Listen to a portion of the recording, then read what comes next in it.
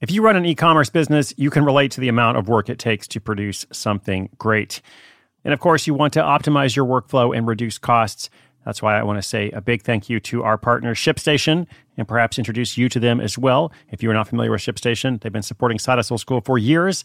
They have helped so many of our listeners make things much easier, automate their shipping tasks, help them scale their business, and also, this is not a small thing, save thousands on shipping with industry-leading carrier discounts.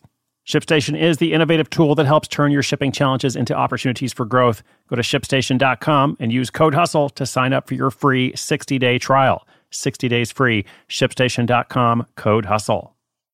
When it comes to your finances, go for the credit card that's always there for you. With 24/7 US-based live customer service from Discover, everyone has the option to talk to a real person anytime, day or night. Yep, that means no more waiting for, quote, normal business hours just to get a hold of someone. We're talking real service from real people whenever you need it. Get the customer service you deserve with Discover. Limitations apply. See terms at discover.com/creditcard.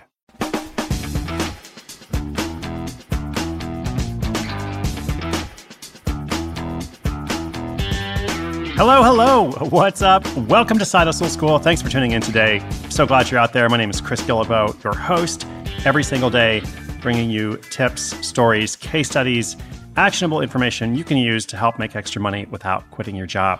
We've got people out there who are trying to go full-time with their side hustle. We've got people who are just trying to get out of debt or save for a vacation. And a lot of people who just like the idea of starting something for themselves. Not necessarily thinking so much about what it's going to turn into, but enjoying the creative process, enjoying the idea of, as I said, having some extra money. Nothing at all wrong with that. Now, of course, we're featuring success stories all the time, but today is our weekly segment known as Failure Friday. Failure Friday is a collection of short stories about all the things that go wrong. Mistakes, missteps, disasters, and of course, absolute failure. You get to hear directly from someone who has struggled to get something off the ground, and these stories tend to vary, but often they start with an idea, and then what happens when idea meets execution or doesn't, in some cases. Now, today's short story features Matt from Western Massachusetts. He's going to tell us about an ambitious idea he had for an indie mobile game.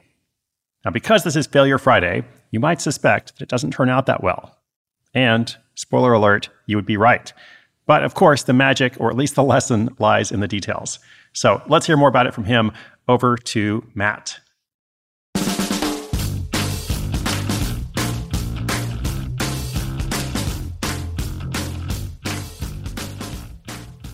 My name is Matt from Western Mass, and I work as a front-end developer for a clothing manufacturer. I'm also working on a news site for coders that I hope you'll be able to feature as a future case study. But that's not what today's story is about. This one is a failure story. That's right, before I started working on the news site, I had another idea that I thought was brilliant. You already know it probably wasn't that smart, but for the record, here's how it turned out. Mobile gaming is a massive industry where even the games that don't become super popular can end up bringing in good income for the creator. I've been especially interested in Pokemon Go and anything else that uses geolocation data as part of the game.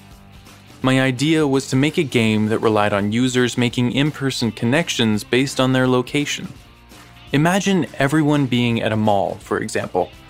The game becomes a scavenger hunt where strangers need to meet up in front of different stores. Creating this game posed a number of different challenges, both technical and otherwise. I worked on it nights and weekends and finally had a working model. I plan to spend most of my free time over the next few months on marketing.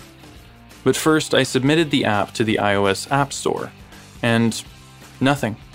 I didn't hear anything for days. Finally, I heard back, and it wasn't good news. The app had been rejected. Damn. But actually, I wasn't too worried at that point. Most of the time, rejections occur. It just means you made an error in your code or need to make a small adjustment in response to a developer note. However, in this case, they didn't really say what was wrong.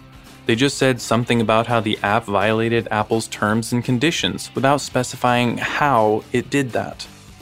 I still figured I'd get in with the next submission, but that was swiftly rejected as well.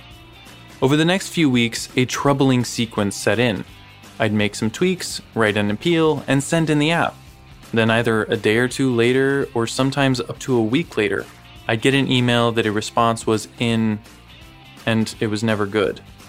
You might think, okay, well, that sucks about Apple, but why not put it on Android? The thing is, developing for Android is a different process. It's not just a matter of flipping a switch. Second, at least in the US, a lot more people use iPhones. Finally, the process was just starting to feel discouraging. I'd done all this work and my game was rejected without a clear answer. I just decided to put the project on pause for now.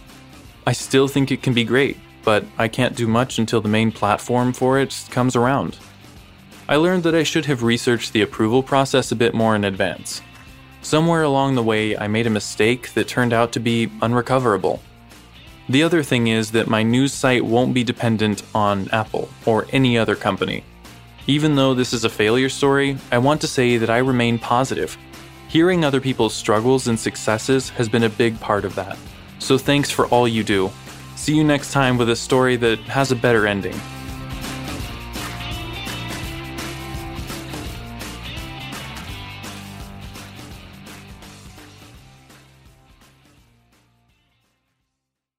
Hi, I'm Daniel, founder of Pretty Litter. Did you know cats tend to hide symptoms of sickness and pain? I learned this the hard way after losing my cat, Gingy. So I created Pretty Litter, a health monitoring litter that helps detect early signs of illness by changing colors, saving you money and potentially your cat's life. Pretty Litter is veterinarian developed, and it's the easiest way to keep tabs on your fur baby's health right at home. Go to prettylitter.com and use code SPOTIFY for 20% off your first order and a free cat toy. Terms and conditions apply. See site for details.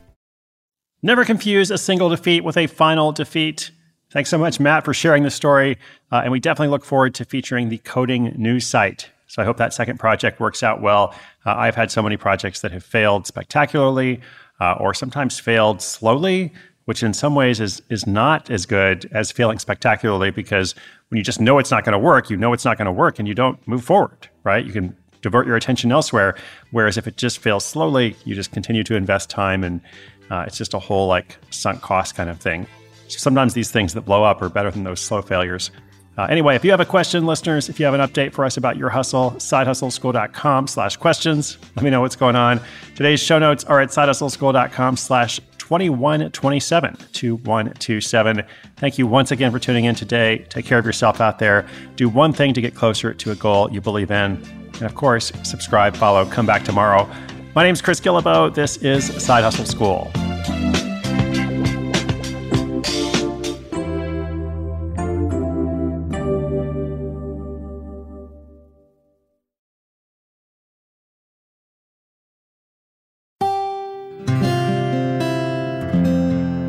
From the Onward Project.